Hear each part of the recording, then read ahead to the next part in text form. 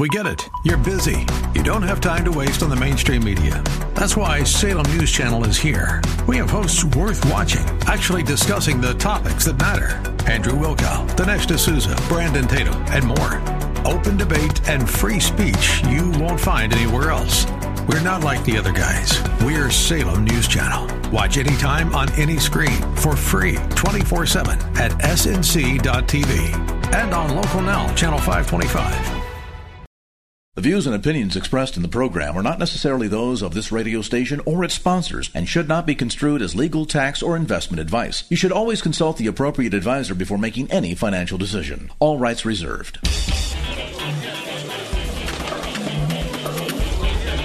Now, AM 1220 KNELW presents New Focus on Wealth with certified financial planner Chad Burton, drawing from his 20-year background in finance and investing to help you make sense of your money matters. New Focus on Wealth. Get a new focus on personal finance, wealth management, Wall Street, and the economy. Now your host for New Focus on Wealth, Chad Burton. Welcome into the show. I'm your host, Chad Burton, certified financial planner.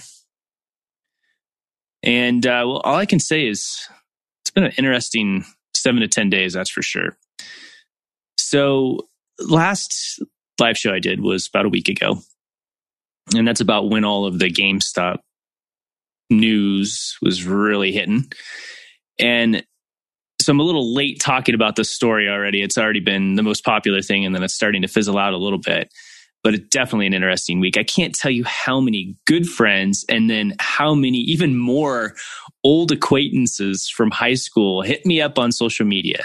They sent me messages on Facebook, Instagram, asking about getting in on GameStop. They all know I'm an investment advisor, certified financial planner, but a lot of people don't know what that means. I'm finding out. And so just like many of these people that were late to the GameStop party, I'm talking about it a little bit late because much of a reversal has already occurred, where GameStop is now off 75% from its high. That was back on January 27th or so.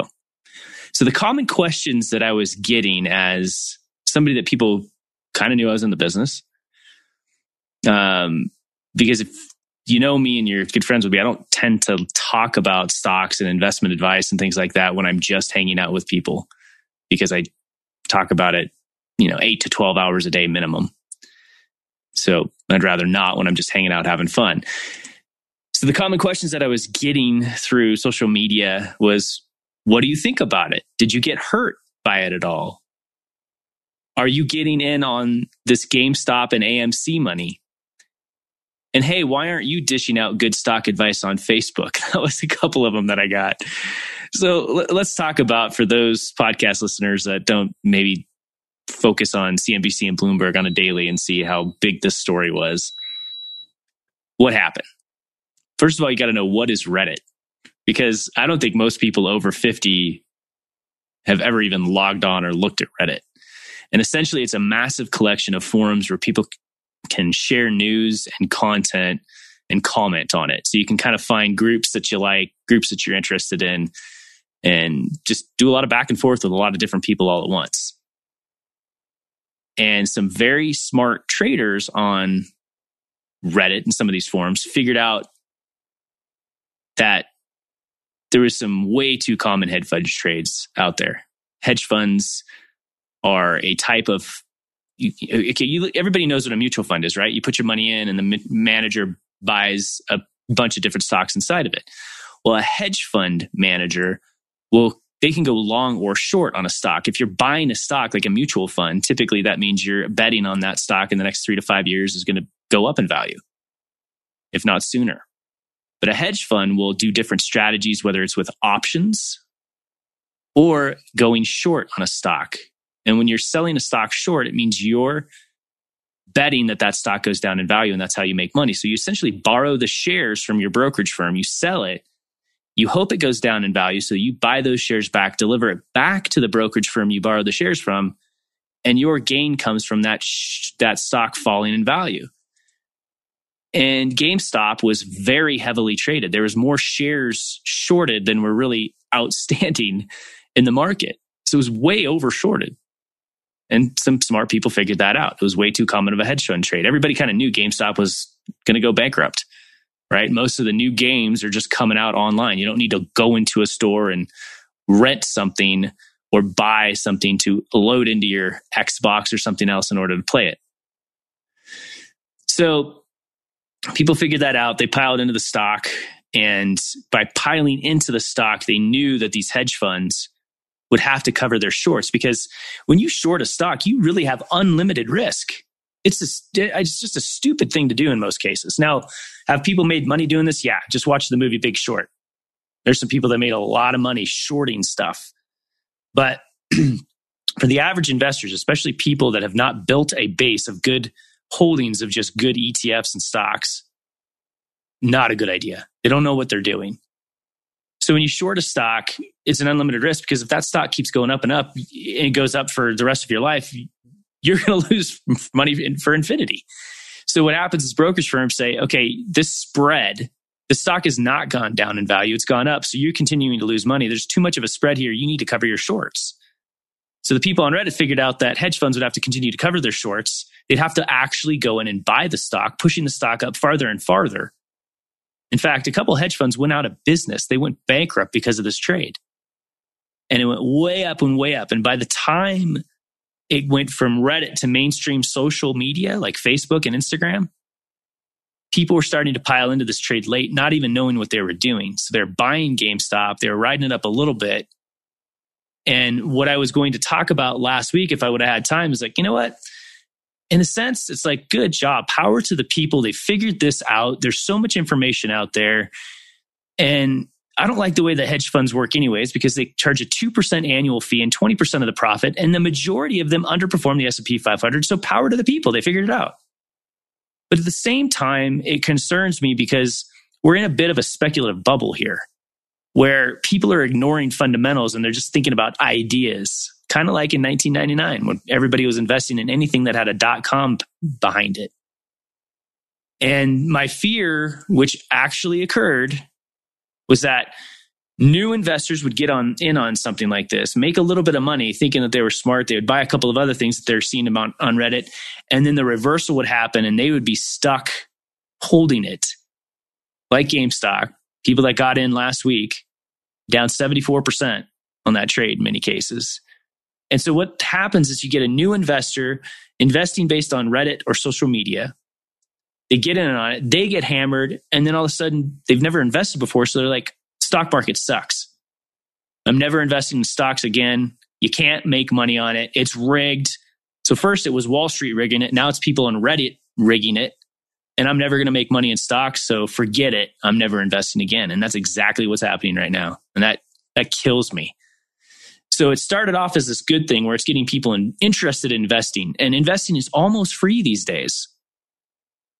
It's not totally free because, as we all know, Robinhood, which lets you buy stocks and stuff like that for free, we're selling some of their trades and there's lawsuits about it. So there's no free lunch on Wall Street. But with Acorns and Reddit and Betterment and all these robo-advisor options and ways to buy stocks for almost free and ETFs for almost free, there's a lot of good in that. It helps people start investing early.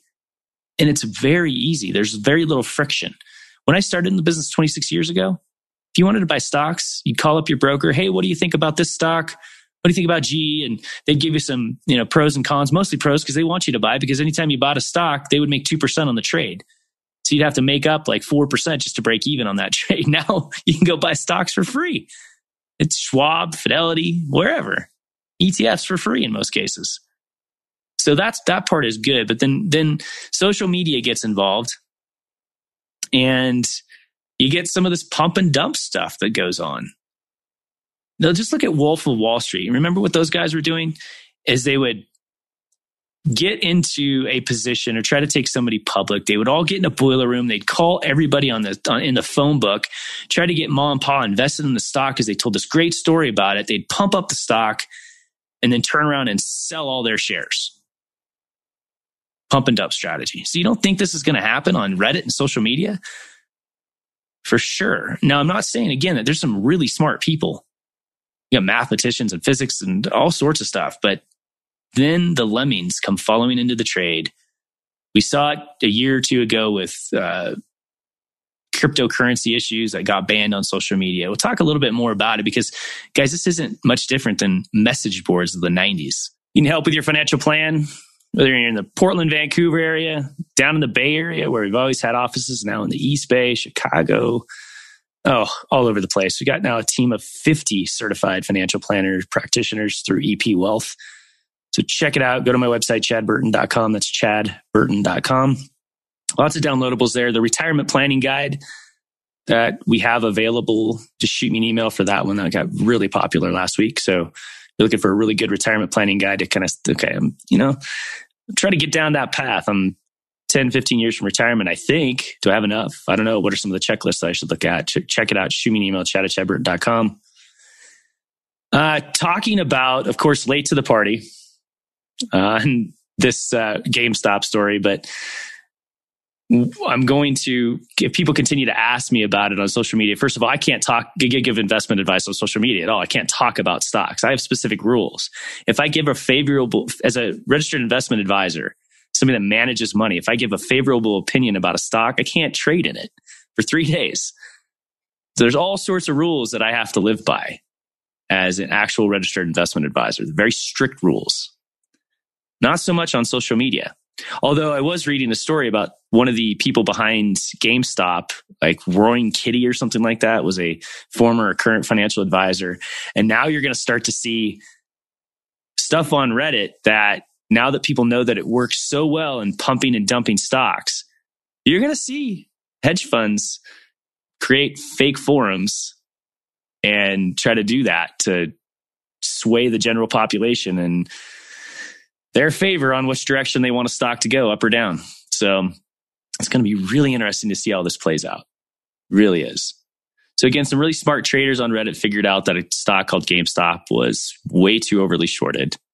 And they realized that, hey, if I can get people to jump in on this stock, the stock will go up.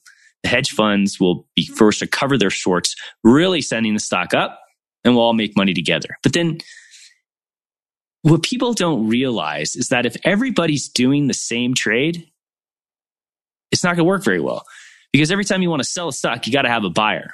And you might look at a stock position, but if everybody starts, you might be looking at a stock saying, oh, look at the price, it's really high. I want to go sell it and take my profits. But if everybody's selling at the same time, the bid goes down. You're not going to get the same price. It's going to, the actual willing trade to buy it is going to be lower than what you think. And unfortunately, I think a lot of people got hammered on this late to the party GameStop trade. And I hope that we don't get a decade of lost investors because they're looking at the stock market going, oh, it's gone up. And I'm going to use my stimulus check to get into some of this trade and get some of this wealth. Oh, I got screwed. I got in late to the party and I'm never going to invest again. And that makes me sad. It does. So it scares me when it comes to social media and investing because there's some really smart traders and people on Reddit, but they're also really smart and know how to use social media to their advantage and create a frenzy, a real frenzy. And that's exactly what happened. So first of all, this is not new, you guys. I mean, I've been in the business for 26 years and I remember the message boards in the 90s. Just the message boards where people were going on message boards and buying stocks based on some weird handle that people used on a message board and saying, this is the greatnext.com company, you should buy it. And everybody thought they were geniuses for a while. It was kind of a tough time to be a financial advisor in 98 and 99 because we were getting great returns on general investments, but I had 70-year-olds calling asking about companies like Webvan. Like, why aren't you guys in this? Why aren't you getting in more internet stocks? This is the future. It's a new economy. And then boom, the stock market got crushed in 2000, 2001, 2002, but not the whole stock market. It was just technology.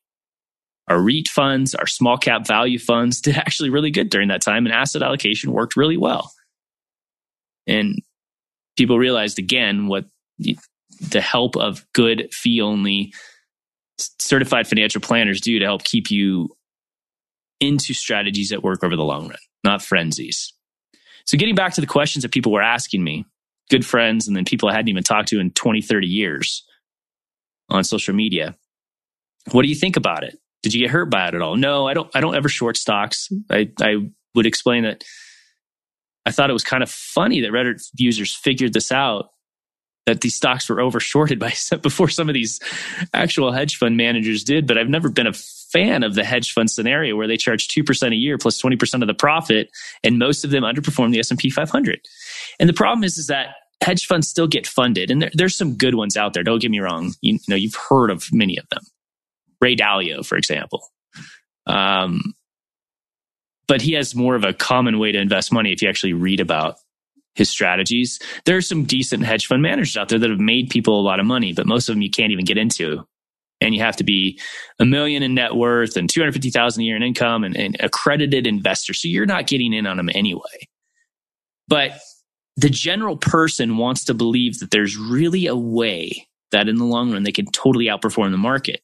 So when a hedge fund manager creates this new strategy that they're presenting to wealthy people that want to believe this, they suck in all this money. They have lockups where you can't get your money out. They're not liquid, and they charge 2% a year and 20% any profit.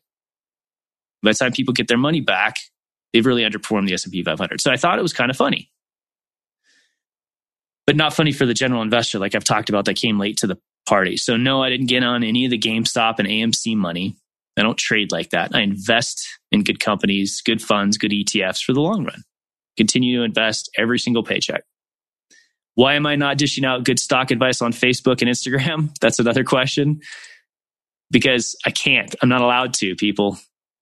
I have very strict regulations as an investment advisor. What I do like about all this is that teenagers were asking parents about investing. It had been a while since my daughter had asked me about, stocks or ETFs and things like that. And her boyfriend did the AMC trade, doubled his money in a couple of days on the AMC trade in Robinhood because his mom helped him open an account. So she was asking about it.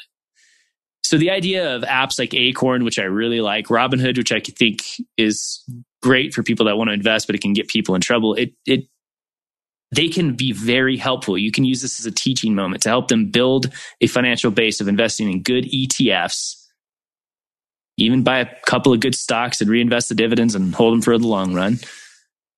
But right now there is a speculation bubble. There's not a bubble in general stocks in most cases. Some stocks are expensive, but the ones that are growing revenue at double digits, they're expensive.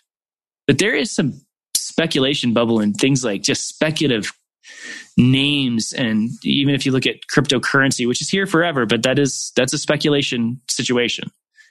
But the way that IPOs are just going to the moon, well above any earnings or revenue that they're creating. This kind of happens. And I'm going to actually talk about, are we anywhere of kind of a bubble situation here in a little bit. But I don't like the way that these stocks can be easily pumped up on social media and can actually hurt people and turn them away from the stock market if they get burned by this speculation bubble. So there's some good in it where it's teaching people to think about investing, but hopefully they don't just think about it, get in on the speculation bubble, get hurt by the pop, and then never think about investing again. That's what scares me. It's going to be interesting to see if there's going to be some regulation on social media about pumping up stocks. Right now, if you're not in the business, you can go on these forums and say whatever you want. It's freedom of speech. I can't do it. I'd lose my license and lose my business. Say hello to a pass that gives you endless travel for $2,500 per month with no nightly rates, taxes, or fees. You might call it the suitcase is always packed pass, or the wait, I get to choose from 100,000 trips pass, the will it be the beach, city, mountains, or all three pass. Or you could just call it what we call it, the Inspirato Pass. Endless travel for $2,500 per month with no nightly rates, taxes, or fees. Learn more at inspiratopass.com. Now, one of the people ask about a lot, and I was talking about the bubble and speculative situations right now. IPOs, certain biotech companies, things like that. There's a lot of people that are trying to play catch up because they weren't invested. They weren't, unfortunately, part of the big stock market rise in the last 10 years. So they're trying to make it up in the end, and they look for these big trades. And so there's a little bit of speculative bubble in you get this Reddit situation kind of fueling the fire.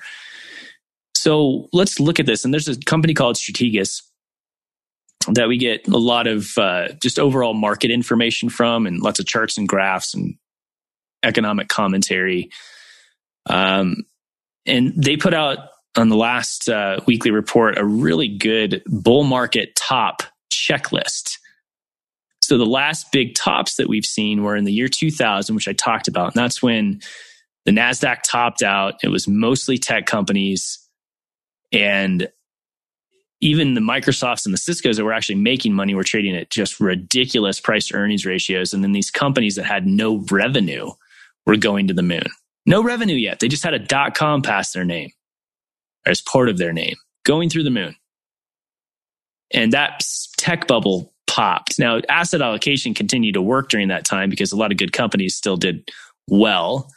But that was the first time the market was corrected 3 years in a row, was negative 3 years in a row since just right after the Great Depression. It was 2000, 2001, and 2002. That one wasn't as painful, though, as the market top in 2007. That was fueled by credit bubble. And then those credit products being repackaged, resold, relevered, and a systemic crisis almost occurred. Well, it did occur, but a global depression almost occurred because the financial system almost fell apart. That was 2007. So the last two market tops in 2000, 2007 versus current. Now, the number one thing that they listed is, so I'm looking at this sheet, and it's a column with 2000, 2007, and current. And whether or not currently we are showing similarities with 2000, 2007 as a kind of a blow off top bull market is way too high kind of a situation. Now, the one thing that's in common with 2000, 2007 is the S&P 500 trading about 15% above its 200-day moving average. So we've continued to push forward through this wall of worry. Now, why is that happening? It's because we have a ton of money in the system, a lot of money on the sidelines, huge amount of money in money markets, and a big fiscal stimulus package coming. So that's understandable. In addition, we have much lower interest rates now than in 2000 and 2007, which warrants higher PE ratios. So that's the one thing that we have in common. A second thing that was really big in 2000, 2007 is a huge amount of inflows into equity money market funds. Or I'm sorry, not in money market funds, but into equity funds. So back in 2000, it was mostly mutual funds, and now it's funds and ETFs. We have seen a large inflow into equity funds, but overall, they're underwhelming in aggregate compared to the level of flows that we saw into funds as investors came in late to the party in 2000 and 2007. And like I said, money market mutual funds, the amount of household cash that there's out there is at a high. So there's still room to grow in terms of more money flowing into equity market funds and ETFs. In 2000 and in 2007, there was a huge pickup in M&A activity. That's mergers and acquisitions, where a lot of larger companies were really struggling to find growth. So they started to buy up these speculative companies, these companies that had not profits, but a fast growing revenue, and a way to try to reshape themselves, especially in 2000, to get to more of a techie style company. There's a huge pickup in M&A activity in 2000 and in 2007, the last two top bubbles. And it's kind of begun to pick up now. I mean, I've been owning an M&A fund thinking it was going to pick up a little bit faster than that. And it has. It started to pick up quite a bit last year, but it's still pretty low this year. Now, the pipeline's robust, though. And this is one of the reasons why I like smaller companies right now, is because I think we're going to see a pickup in M&A going forward. So currently, there's not a similarity on M&A activity like 2000, 2007. Both had a big pickup. Now, there has been one other area of all of these items. There's 9 different areas of bull market top checklists that we have here. So trading above the 200-day moving average and IPO activity. That's the only similarities here. IPO activity has shown a significant pickup lately. And companies are just kind of, here's a blank check, just fill it in, whatever you need. We want to buy you. And that's a little bit concerning. That's why I was talking about that speculative bubble in IPO situations.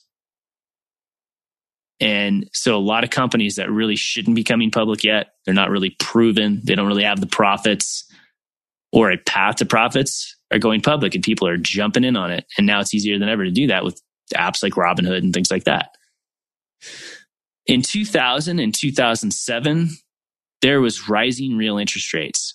The market was becoming overfueled, too much liquidity, and they started increasing interest rates in order to slow things down a little bit. That's very common with economic cycles. And right now, that happened in 2000 and 2007. Right now, real rates are showing no signs of rising. So that's totally unlike any other previous bull market peak. So we have kind of, if I have time, I'll get to it maybe tomorrow, where we've got idea of inflation and higher rates coming forward. But right now, that's not the case. In 2000 and 2007, we started to see real big signs of weakening upward earnings revisions, where we're like, ooh, they've already gone up pretty much as they can. So analysts kept revising their earnings revisions, their earnings estimates down. Right now, that's definitely not the case. Earnings revisions remain near the highest levels in history. In 2007 and 2000, the year 2000, there was a big erosion in the number of stocks making new highs. Something I would always talk about, especially in 2007, was the advanced decline line. And when you have very few stocks making new highs, when the stock market overall is going up, that's not a good sign. It's bad breadth. BREADTH. But right now, breadth's been about as good as we've seen in history. Consolidations can develop from these conditions, but that's right now, it's not, the breadth is not a sign of a typical top in a bull market run. In 2000 and 2007, we started to see a real shift towards defensive leadership, especially 2007. People started to kind of flock over to the consumer staple stocks and, things like that. And while they have had a decent run recently, and according to Strategas, due for some consolidation, there hasn't been a big major shift to value so far. We've seen fits and spurts to defensive stocks, but nothing long lasting more than a few weeks so far. So far, people are still going for growth, plain and simple, because you do have some companies that are trading high PE ratios, but they're also growing revenue at double digits. In 2000 and 2007, we had widening credit spreads. So that's how much you paid for a very conservative, safe bond versus a high yield or a junk bond. And those spreads were widening in 2000 and 2007. Right now, that's not the case. Investment grade spreads are back to their lows, and high yield spreads have recovered significantly from the pandemic highs. So that's of the 9 things that I mentioned: a blow off top, heavy inflows into equity market funds, pickup in M&A, IPO activity, rising real interest rates, weakening upward revisions, erosion in the number of new stocks making new highs, a shift towards defensive leadership, and widening credit spreads. We only have 2 boxes checked that are similar. That's where the S&P 500 is trading above its 200-day moving average, and the IPO activity. And a lot of companies are like, oh, there is a speculation frenzy right now. We better go IPO now before this is over and get a top price for our stock. And people are jumping in. I've seen friends that I know have never built a base in financial assets in terms of just good index funds and putting 15% into their 401k or Roth IRA or Roth 401k, jumping on an app and getting allocated some shares of IPOs. And that's what reminds me of 1999. But with all of this said, I don't care as an investor. I'm still going to continue to invest. Even if it looks more toppy and toppy, it's like I'm investing for 20, 30 years out. Stock market goes up and down. We spend 70% of our lives at a stock market high. The market is positive 70% of the time throughout history if we look back over 100, 110 years. So if the market's positive 70% of the time and negative 30% of the time, we're going to spend 70% of our time at stock market all-time highs, wondering if this is the peak for this cycle. And you're going to go through multiple cycles. You have economic cycles that last 7 to 10 years. So you're going to go through these peaks and valleys. But guess what? These stocks tend to pay dividends. You continue to reinvest those dividends, you're going to have a heck of a lot more money in 10 years from now. So don't worry too much about tops or bottoms. Continue to invest in good stuff. You have need for investment help, financial planning, retirement planning. Just go to chadburton.com. A team of certified financial planners surrounding me to help make sure your plan is created, on track, monitored, and all sorts of issues are dealt with. Taxes, insurance, retirement planning, estate planning, investing is all part of what we do. And now going forward, 2021 and beyond, have you seen a change from New Focus Financial to EP Wealth? For our clients, we can even do tax returns, basic estate plans, wills, trust, all. It's being able to go to one person, get your financial planning done, or a team of people actually, your estate plan done, taxes done, no insurance products sold to you, no commissions involved, fee-only fiduciaries. That's what we do. And as fee-only fiduciaries, we still give advice on insurance. And so I'm going to go to this question from Randall. And Randall says, enjoy your radio program. Can you tell me what type of long-term care insurance you recommend? I hear there may be some new options that are preferable to the old standard long-term care offerings. So yeah, Randall, you're right. I mean, there are some new offerings, which I'm kind of surprised that some of them I do like. And here's your options though. Let's first talk about how important this need is, because I got into the business 26 years ago with my grandfather. He was in his 60s. So his clients were older than him. And so very early in my life, before I was 21 years old, I was doing planning for people that would call and say, my husband or my wife has gone into a nursing home. I don't know how I'm going to pay for it and not go broke. And it was very, very sad to see. In fact, I'd often see one person would go into a nursing home and the other person would be so stressed out and worried, their health would fail quicker. And in some cases, they passed away sooner because they were so stressed out. Now, there's ways, just so you know, if you or your parents are in a situation where one of you needs long-term care and you just can't afford it, there's some spousal impoverishment laws where you can plan for the ill spouse and make sure that the well spouse isn't going to be, homeless. And you can shift some income and things like that with an elder law attorney that specializes in this stuff. So there's that. But let's talk about general people that are trying to plan for a good retirement. So your options are, one, you can go broke and go on Medi-Cal. In other states, it's just called Medicaid. You can pay for it for yourself. So some people have enough assets. Those are typically, they get to retirement and they're drawing less than 3% of their portfolio at age 65. In some of those scenarios, some people might be able to afford to just take on the risk themselves. And if them or their spouse goes into a nursing home, the average stay is 3 years and they can run scenarios and projections and say, you know what, I can still afford to do this on my own. So I'm not going to buy the insurance. But that's got to be 3% or less at age 65 that you're living off your portfolio. Some people plan on, you know what, if I need this, I've got a house that I don't want to sell because I pay a huge capital gain. So I'm going to do a reverse mortgage and use that to fund my long-term care or at-home healthcare needs. Or some people just plan on selling their home. That's actually pretty common, that people get to a certain age, you're like, you know what, I would rather just go into a community situation where first I have my own place, whether it's a cottage or an apartment. But as I continue to age and I need more and more care, there's different levels of care, whether it's the occasional push a button and somebody comes to your apartment versus around the clock facility, all in one community setting. Very common. Some people decide to buy long-term care insurance. Now, this has been a bad rap because, man, it's been around for a long time in terms of human years, but in terms of the length of, like, if you compare it to life insurance, it's a very young insurance, and it was totally mispriced because of the aging population.